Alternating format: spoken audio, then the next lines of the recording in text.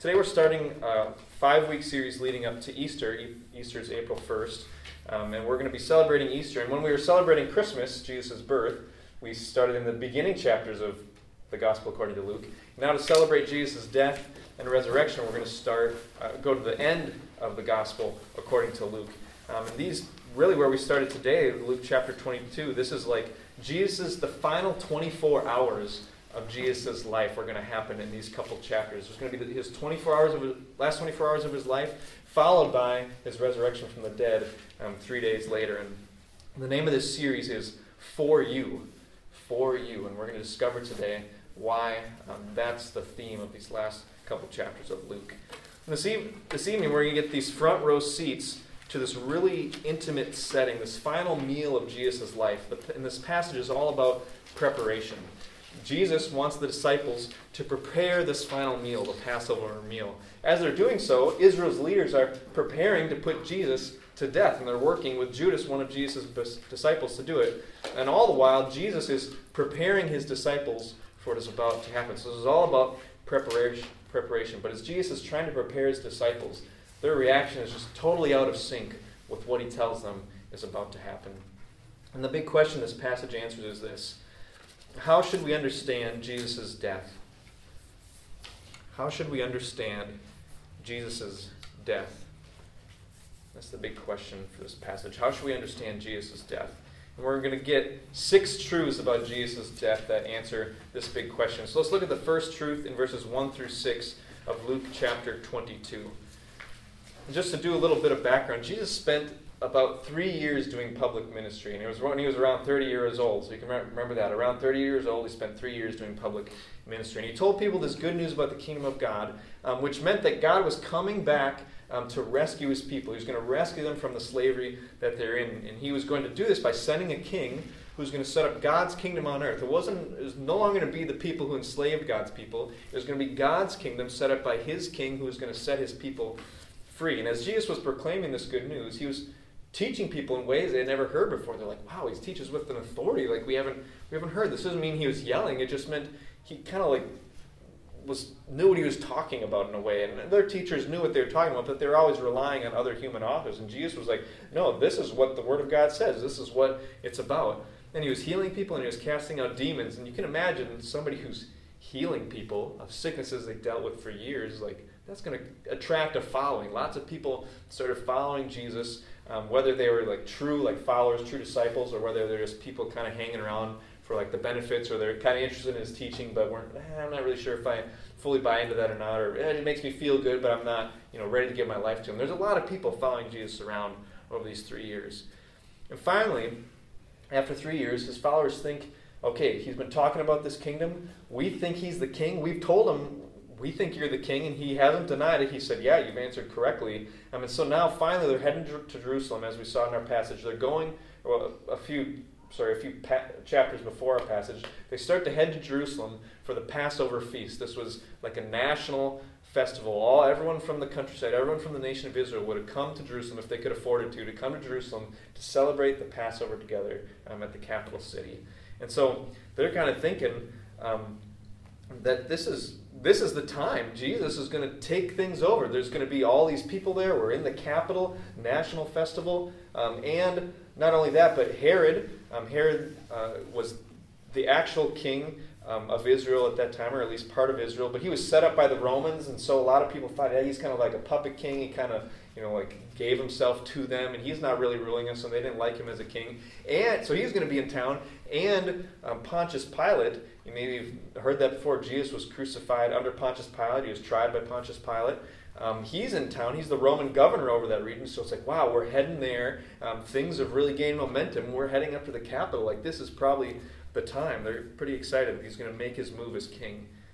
And as Jesus came into Jerusalem on a Sunday, they didn't use that dating at that point, but Jesus comes into Jerusalem on a Sunday, and everyone's super excited. He's coming from Jericho over to Jerusalem, and as he's going, these people following, all these disciples line up, and they start praising him for all the mighty works he's done, and praising God for what Jesus has done in their lives. And they start saying, he's the king, blessed is the king who's coming, and he's coming humbly, and he's going to do all this stuff and set up God's kingdom.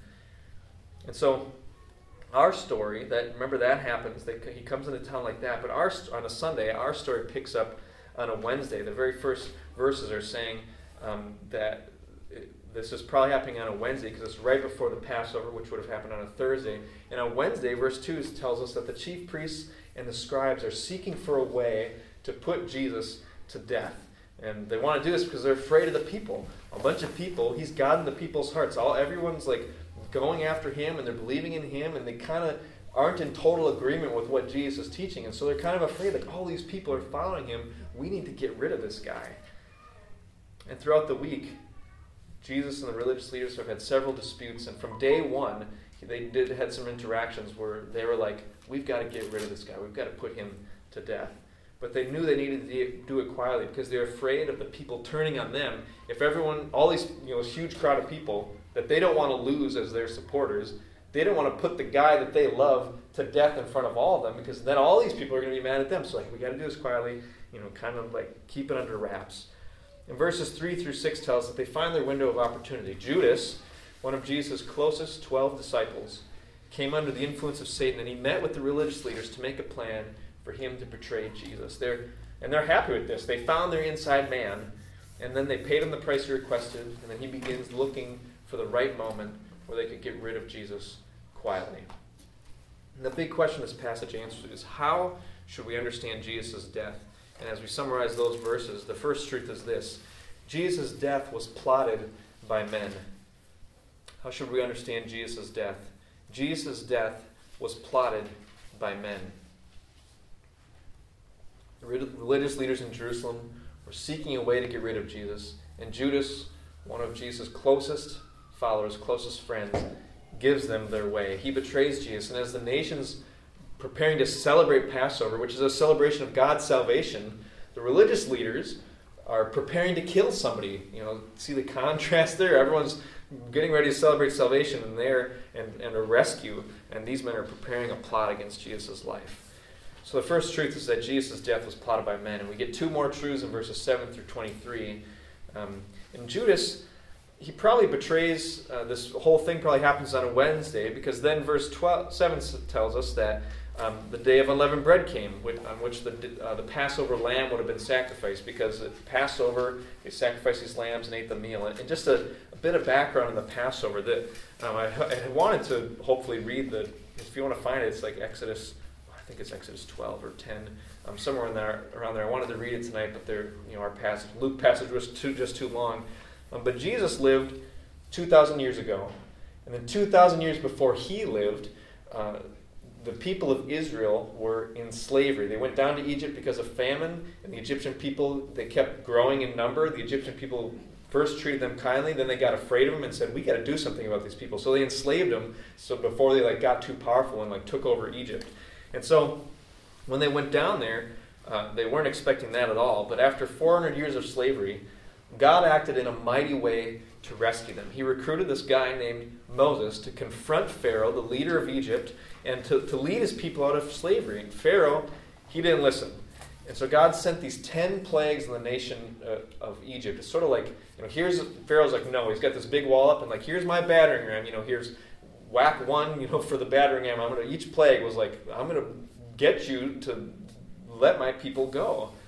And Pharaoh, he just didn't listen. So one after another, Moses kept demanding that Pharaoh let Israel go, and Pharaoh kept refusing until the 10th and final plague. And this plague targeted all the firstborn in Egypt.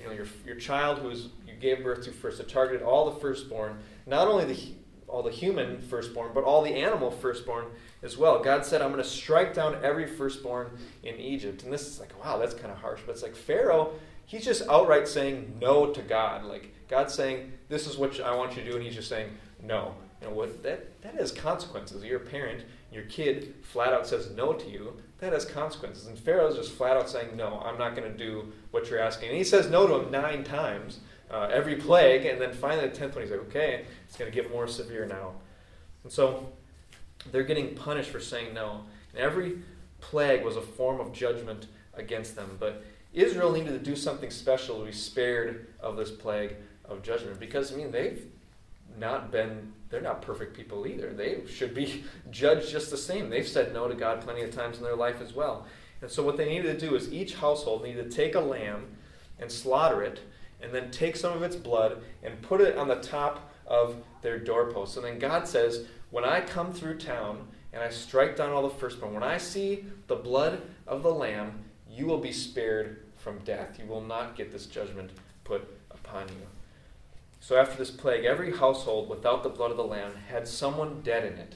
And Pharaoh finally lets God's people go. They left Egypt in what is called the Exodus. This is the fame. Really, any time people in Jesus' day, Jesus included, anytime they thought of God's act of salvation, what's like the greatest act of salvation? Oh, it's the Exodus. That's like what we're always waiting for God to do, to lead us out of slavery, to take us on an exodus out of slavery. And so God told them after he brought them out, now you're going to celebrate the Passover every year to remember how I passed over your households and how the blood of the Lamb saved you from the death of your firstborn, how I struck down the Egyptians.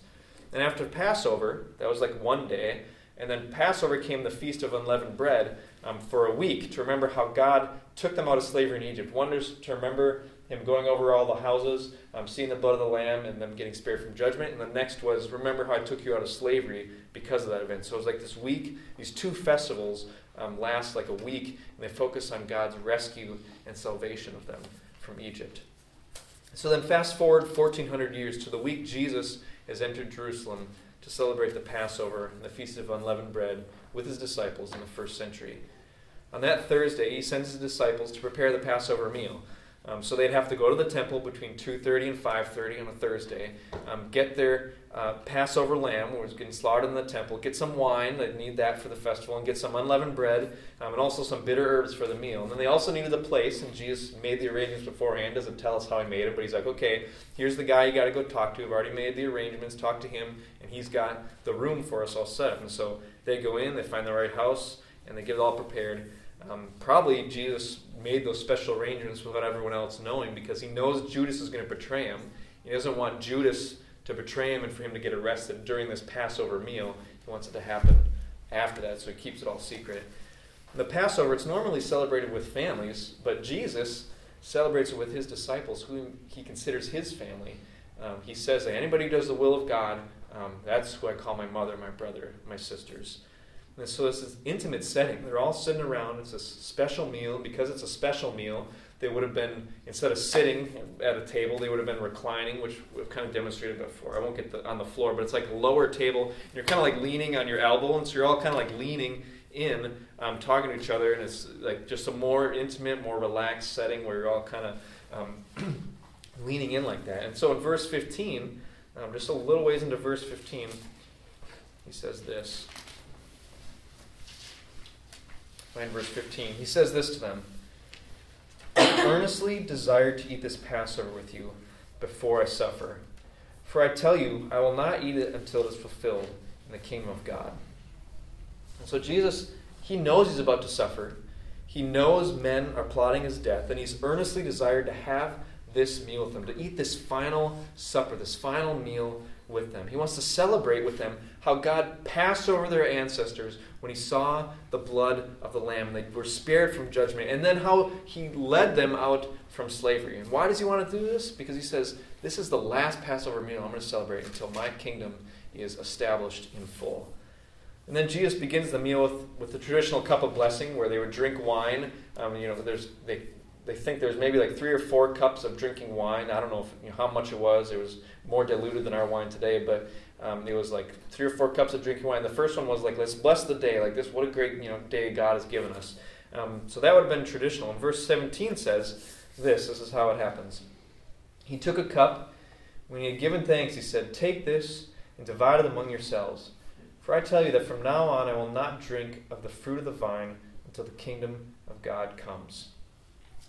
Again, he indicates that this is his last Passover meal before the kingdom of God is fully established. And for anybody, some people kind of try to take away Jesus' Jewishness. Jesus is fully Jewish. He's been celebrating Passover all the years of his life, and he's like, this is my last one. And it's meaningful to him. I want to celebrate this festival with you.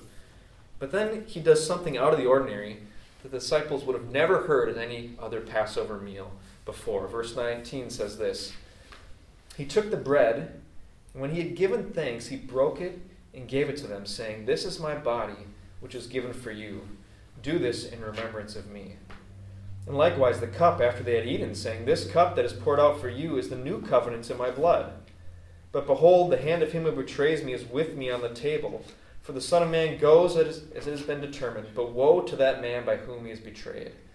And they began to question one another which of them it could be who's going to do this. Jesus, he changes how they celebrate the Passover, and it's very significant how he does it. This meal is remembering God's act of salvation long ago, an act of salvation where he rescued them from slavery, an act of salvation where he did not bring judgment on their households like he did with the Egyptians, but he passed over them when he saw the blood of the Lamb on their doorposts. An act of salvation that we know as the Exodus, because God made a way for all of his people to leave slavery.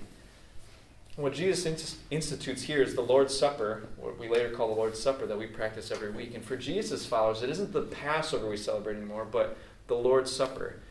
And what Jesus is telling his disciples, as they remember God's act of salvation long ago, is that God is doing a new act of salvation right now, and he's defining it for them. Jesus has come to rescue people from slavery. Jesus came to give his life, so when God sees his blood, he passes over us in judgment. We don't get the death that we deserve. He passes over us when he sees Jesus' blood. Jesus came to start a new exodus because he's making a new way for people to be free from slavery.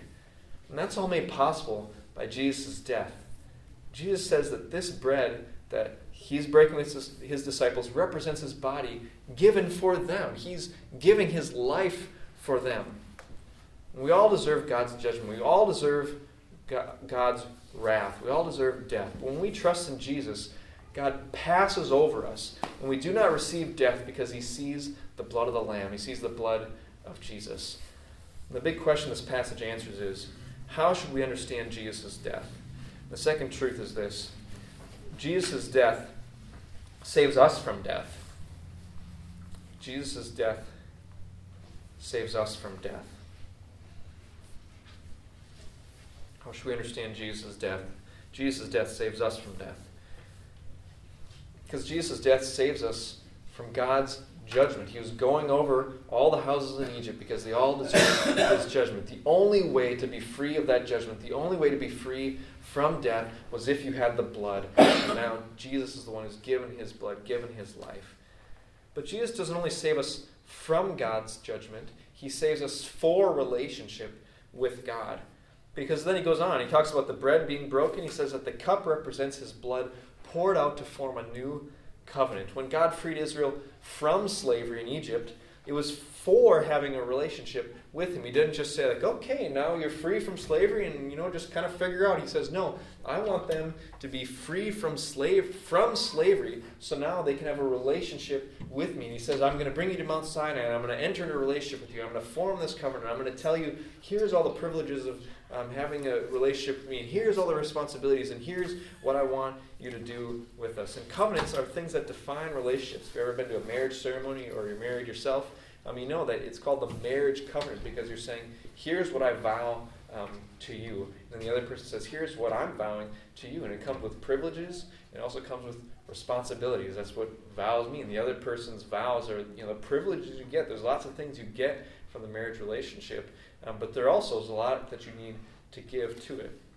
And Jesus says he's enabling a new relationship with God defined by what he has done for us. He's the one defining the terms. Because of what he gives his life, he now defines the new relationship terms between us and God. And the big question this passage answers is, how should we understand Jesus' death? And the third truth is this: Jesus' death makes a new relationship with God possible. Jesus' death makes a new relationship with God possible.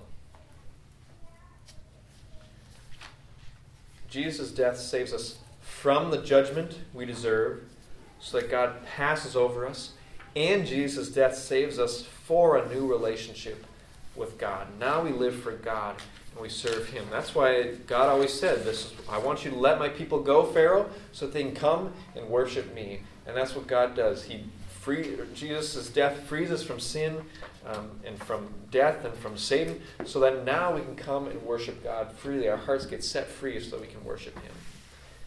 Jesus is preparing His disciples for what is about to happen. They prepared the Passover, but He's preparing them for what's about to happen. He's about to suffer, He's about to die, and He wants them to properly understand it all. Here's how you should think about this. Let me do this Passover meal with you. You know what this means. Let me redefine it so you can understand what's about to happen to me and what my death is doing.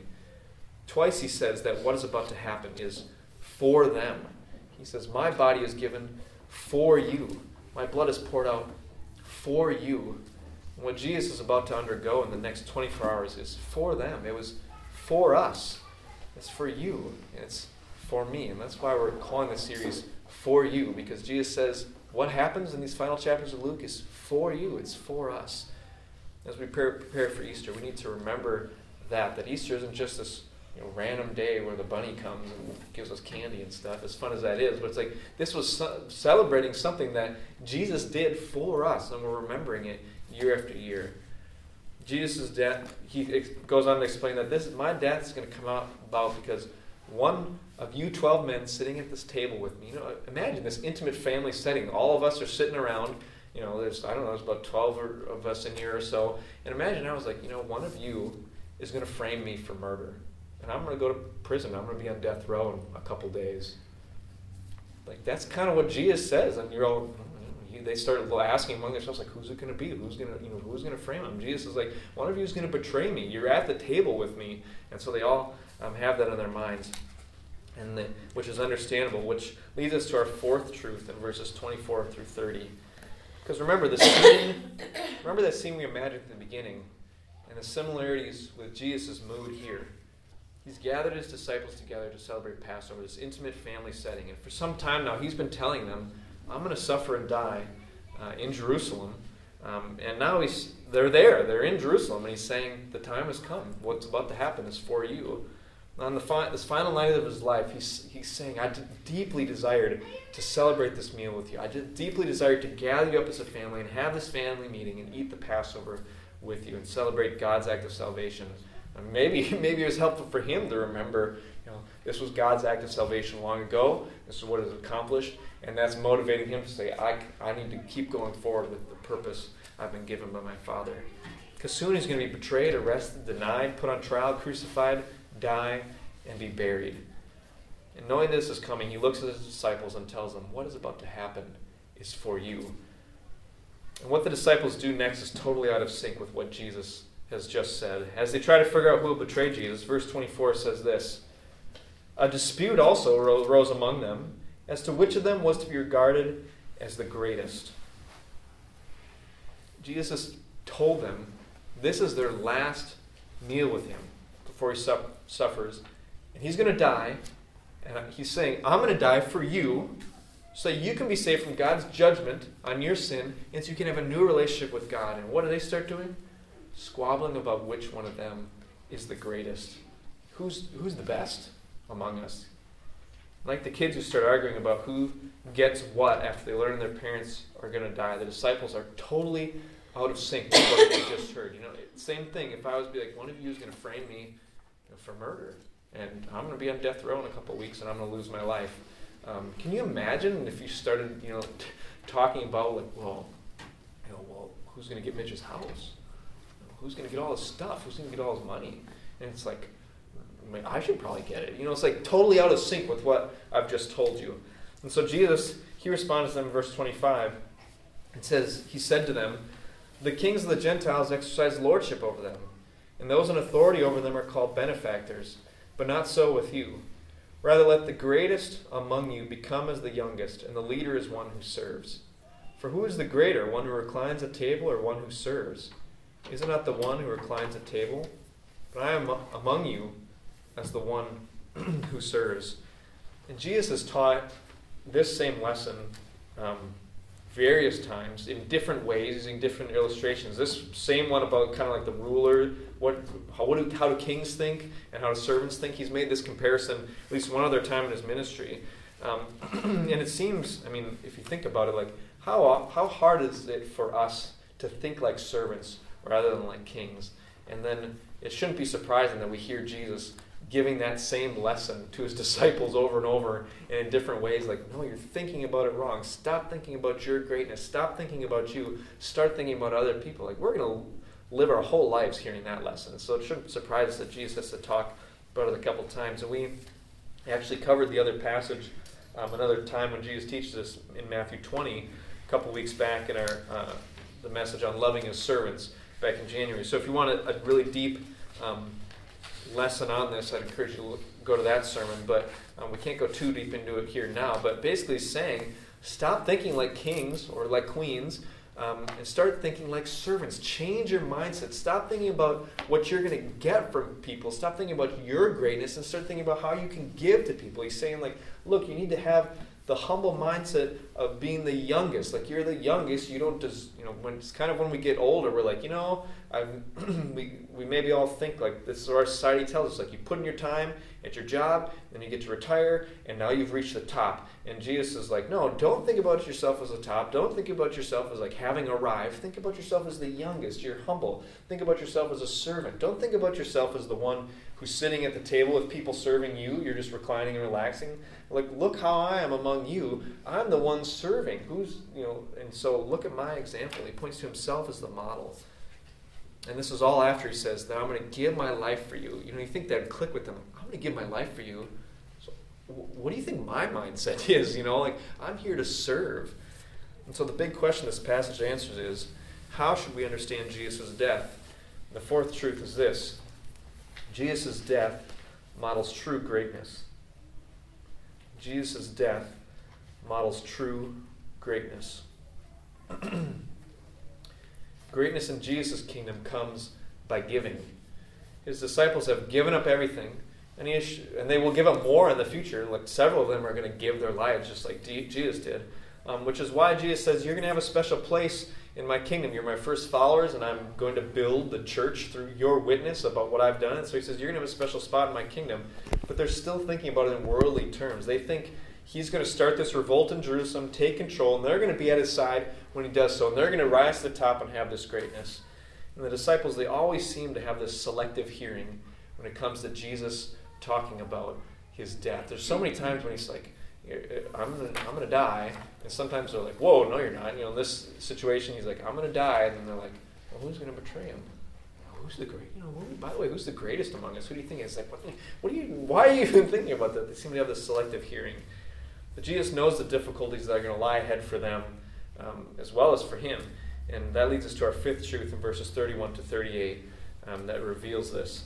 Jesus, he now brings the attention where all these verses go together because it's all happening at this Passover meal, this family meeting with his disciples, and so Jesus brings attention to Simon, who we usually call Peter. And he tells him this in verse 31 and 32. Simon, Simon, behold, Satan demanded to have you, that he might sift you like wheat. But I prayed for you that your faith may not fail. When you have turned again, strengthen your brothers. And the first yous in verse 31 are more like y'alls.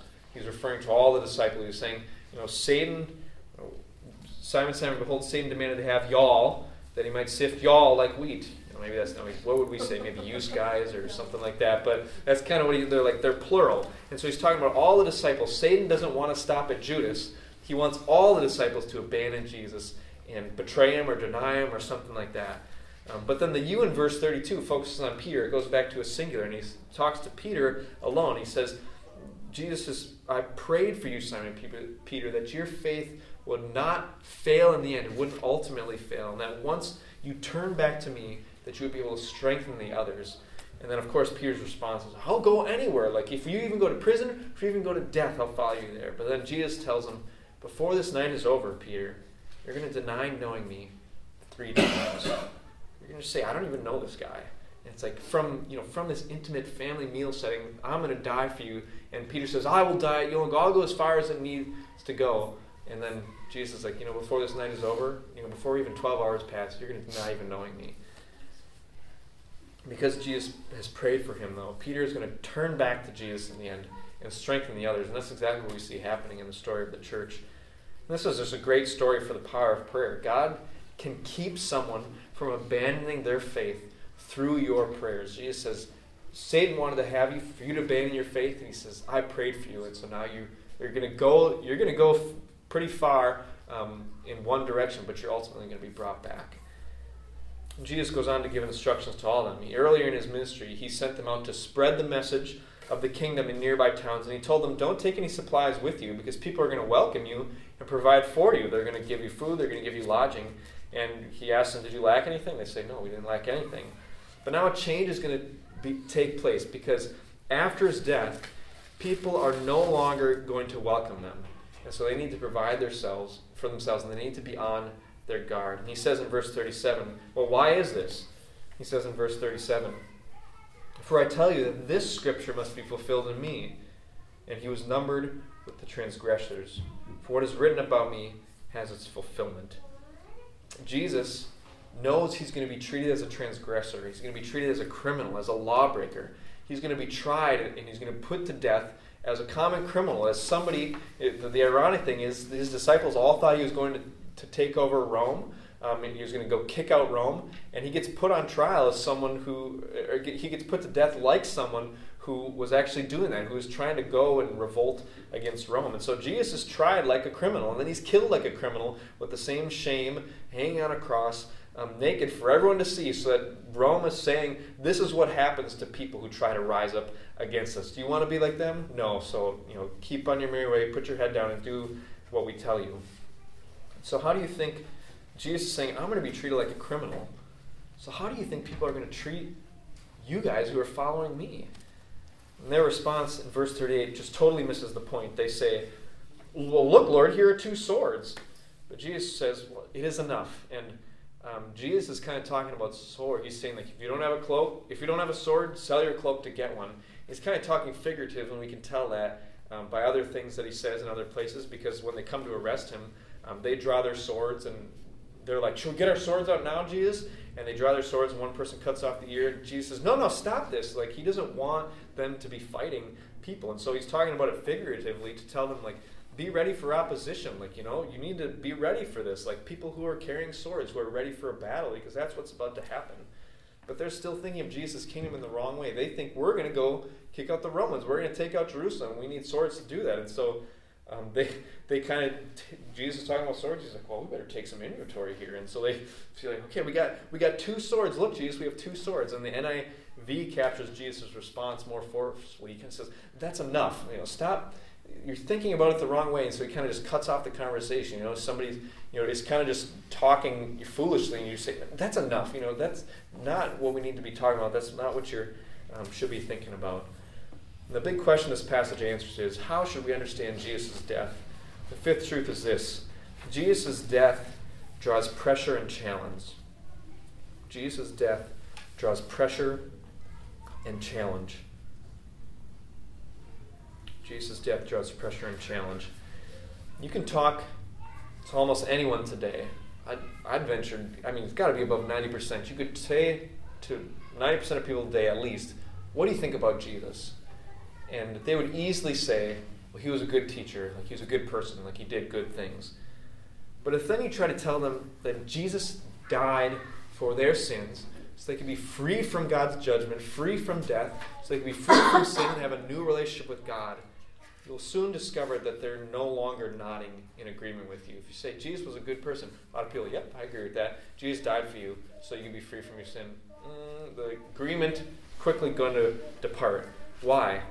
Why is that?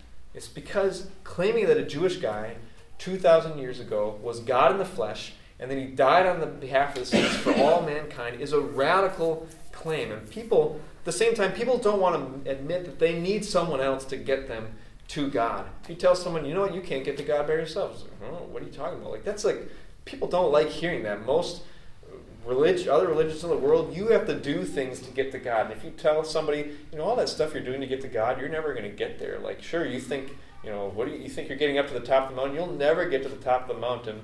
In fact, the more you do, the more you're displeasing God, because you're just showing, because you're saying, I don't need you, God. I'm not going to depend on you. I'm not going to trust you. And so the more you try actually do it on your own, the further away you're getting. That's offensive to people. They do not We don't like to be told, hey, you need somebody else to do something. We don't like being needy. We don't like being weak. We don't like being dependent. And that's why Jesus' death draws pressure and challenge. But the gospel isn't the gospel without Jesus' death. Maybe it's part of the gospel. It's okay to tell someone God loves you, or to tell somebody, what God has mercy on you, compassion on you. That's part of the gospel. But if we don't say, and Jesus died for you to free you from the penalty you deserve for your sin, then it isn't the whole gospel. It can never be the whole gospel without Jesus' death. Because the verse goes, for God so loved the world. You can tell people that. God loved the world. But if you don't get to, and he gave his one and only Son, so that whoever believes in him may not perish but have eternal life, it isn't the full gospel. And this section also gives us our sixth and final truth. In verse 37, Jesus quotes a prophecy that was made 700 years by the prophet, 700 years before him by the prophet Isaiah in the Old Testament, saying he's fulfilling this prophecy. Jesus is saying, that thing said 700 years ago? Can you imagine 700 years? That's like double our country's age. And he's saying, 700 years ago this thing was said, I'm here fulfilling it. And so the big question this passage answers is, how should we understand Jesus' death? And the sixth truth is this: Jesus' death was planned by God. Jesus' death was planned by God. There's no other way, because prophecy is about, usually prophecy is speaking into the current situation, but sometimes it's God making promises for the future. And this particular promise comes out of Isaiah 53. If you're familiar with that passage, it's a very famous passage, often gets read at Easter or Christmas, of how Jesus came. We're all like sheep going astray, and Jesus come to, because of our wound, or I can't remember all of it, but he's stricken for us. He's died because of us. He gave his life for us. And Jesus, for that to happen, for Jesus to say that, God had a plan where he's saying, I'm going to send someone to do this. 700 years later, here he showed up. And this may seem a little contradictory to our first truth, which was Jesus' death was plotted by men. You could also say it was planned by men. And you could also even say it was plotted by Satan. Satan's the one who brings Judas under his influence. And so which is it? Is it plotted by men, or is it planned by God? And the answer is both, because the Bible often holds two truths together.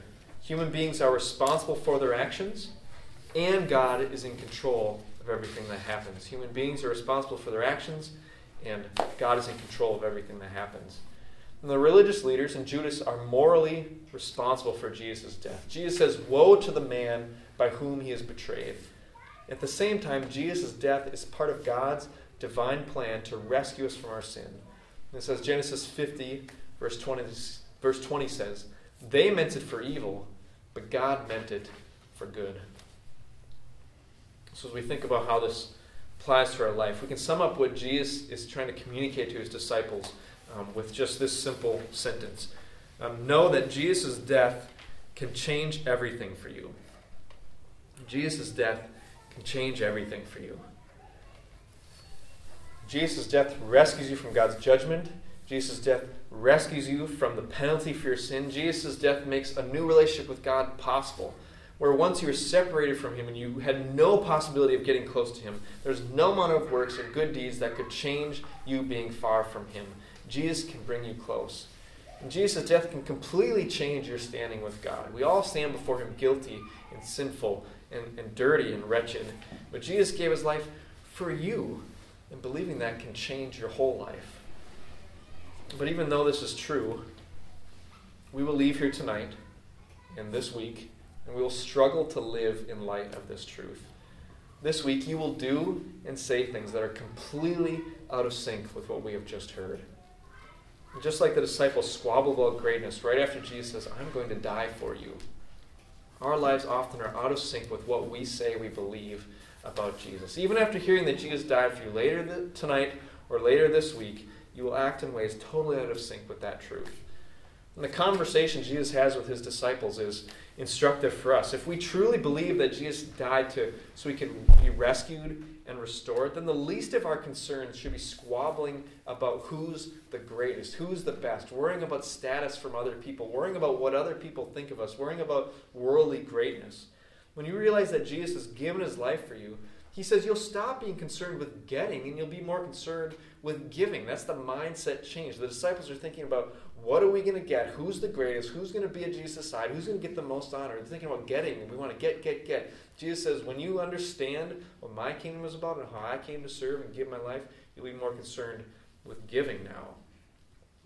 Because when you realize that you've been given the greatest gift of all, you'll realize that there's nothing more to get.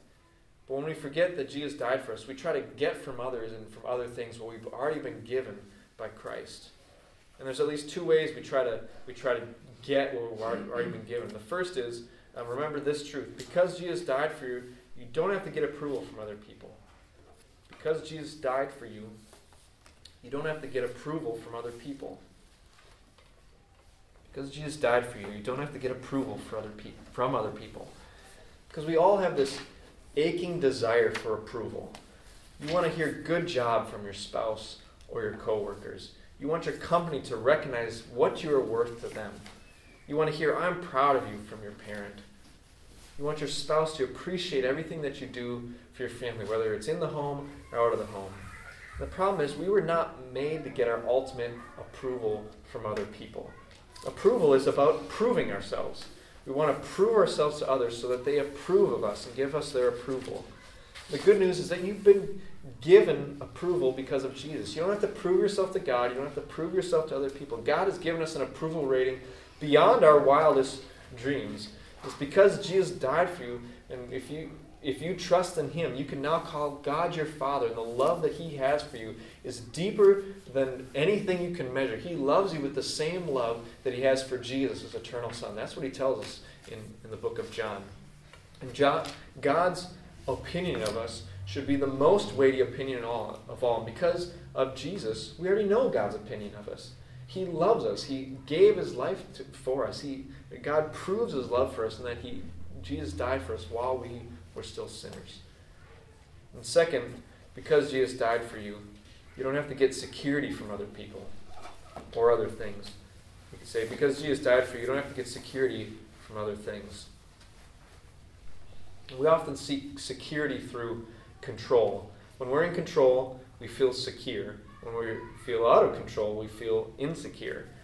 Maybe you feel the need to always have your kids perfectly behaved. If they're perfectly behaving, then I'm feeling secure. People aren't looking at them. People aren't looking at me. They're doing what I said. I'm feeling secure. Everything is going how I want it to.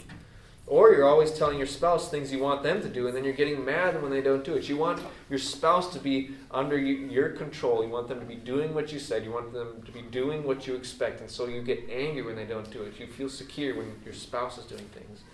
Or maybe you always feel anxious and worried about money, because having money makes you feel in control. I have it there. It's ready for me to use when I need it, and I feel in control when I have lots of money. That makes me feel secure. Or maybe you always want to be in control of other people's opinions of you, and so you avoid doing anything that would cause a negative reaction, or you're always trying to make yourself seem great in other people. You're, you know what, I'm going to kind of talk about all the good things in my life, kind of like my highlight reel, and not share any of the bad things, because I want to control what these people think of me. I want them to think that I have it all together, that I'm all good, that everything's going well for me. Or you just, if you do something wrong, you're like, oh, I got to make up for that, so I can, you're like, okay, now they have a negative opinion of me. I got to do a bunch of things so they have a good opinion of me. And you feel secure when people's opinion of you is in your control. And the good news is that you've been given ultimate security because of Jesus. If you've trusted in Jesus, He purchased for you a hope that can never be taken away, a love you don't deserve, status that you did nothing for, and a relationship with God you can never earn. All this is given as a free gift, and if it's given to you because of nothing you did, then there's nothing you can do to have it taken away. All it requires is admitting your dependence, your neediness before God, and saying, I surrender to you and I trust in you. And not believing we've already been given these things, I think, is a big reason that we struggle to share our faith, because we think, like, what if that person's opinion of me, it changes? I need to have security in their opinion of me. Or I feel out of control. If I talk to them about God, or I talk to them about a subject that I don't know how they're going to react, I just feel out of control. I want to control it. I don't know what's going to happen. I feel out of control. What's going to happen to me? Or what if they don't approve of me? What if I talk about God and they're like, I think that's all kind of a bunch of garbage and weird. And it's like, oh, now they think less of me. I don't have their approval, so we don't say it, and we just can hide that from people. But Jesus we maybe think about this question. How can we worry about approval when we have God's love for us because of Jesus' death? Or how can we worry about security when we have everything Jesus has given us because of his death? Because God proves his love for you, his care for you, his protection over you, his desire for your well-being, because he died for you. You think about the new relationship terms. When a marriage covenant is formed, we say, for better or for worse. Well, God has already proven that he's in it for worse. Maybe some of us, we wonder, like, we say that to each other, but, can the other person really be trusted? Like, what's really going to happen? Will you really be with me if I, have this horrible disease and I lose my legs and I can't talk anymore? Like, will you be with me for that worse? And it's like, we don't know with another person. We don't know the future. With God, he's already gone to our worst. He knows all of our worst, and he's paid for all of it. He's gone and died for us. He's proven that he's with us for better or for worse. So just imagine a family where the husband and wife are more concerned with giving rather than with getting. Imagine a workplace where each employee was more concerned with giving rather than getting. Imagine a church where each person was more concerned with giving rather than getting. And so for this week, here's some things you can think about. This is, if you remember the loving his servants message, this is kind of what we thought about then, but we always need to think about this. Who is someone you normally seek to get something from? Who's that person in your mind? Think of that name. Maybe write it down. Who's someone that you always seek to get something from? And then, how has Jesus already given that to you? What's the thing you want from them? And how has Jesus already given that to you? And then, to put it into action, how can you give to them instead of getting from them? Who's the person I always seek to get from? What's that? Who's that? What's the name of that person for you? And what are you trying to get from them? How has Jesus already given that to you? And how can you give to them rather than trying to get? As we go through this message, or this series, we're going to see Jesus go through a lot leading up to Easter. And he says it was all for you. It was all for me. It was for each of us. It was for all of us. He died and he gave his life for each of us, so we might be rescued from our sin, rescued from judgment, and so we might live a new life and be renewed in God's image. Let's pray.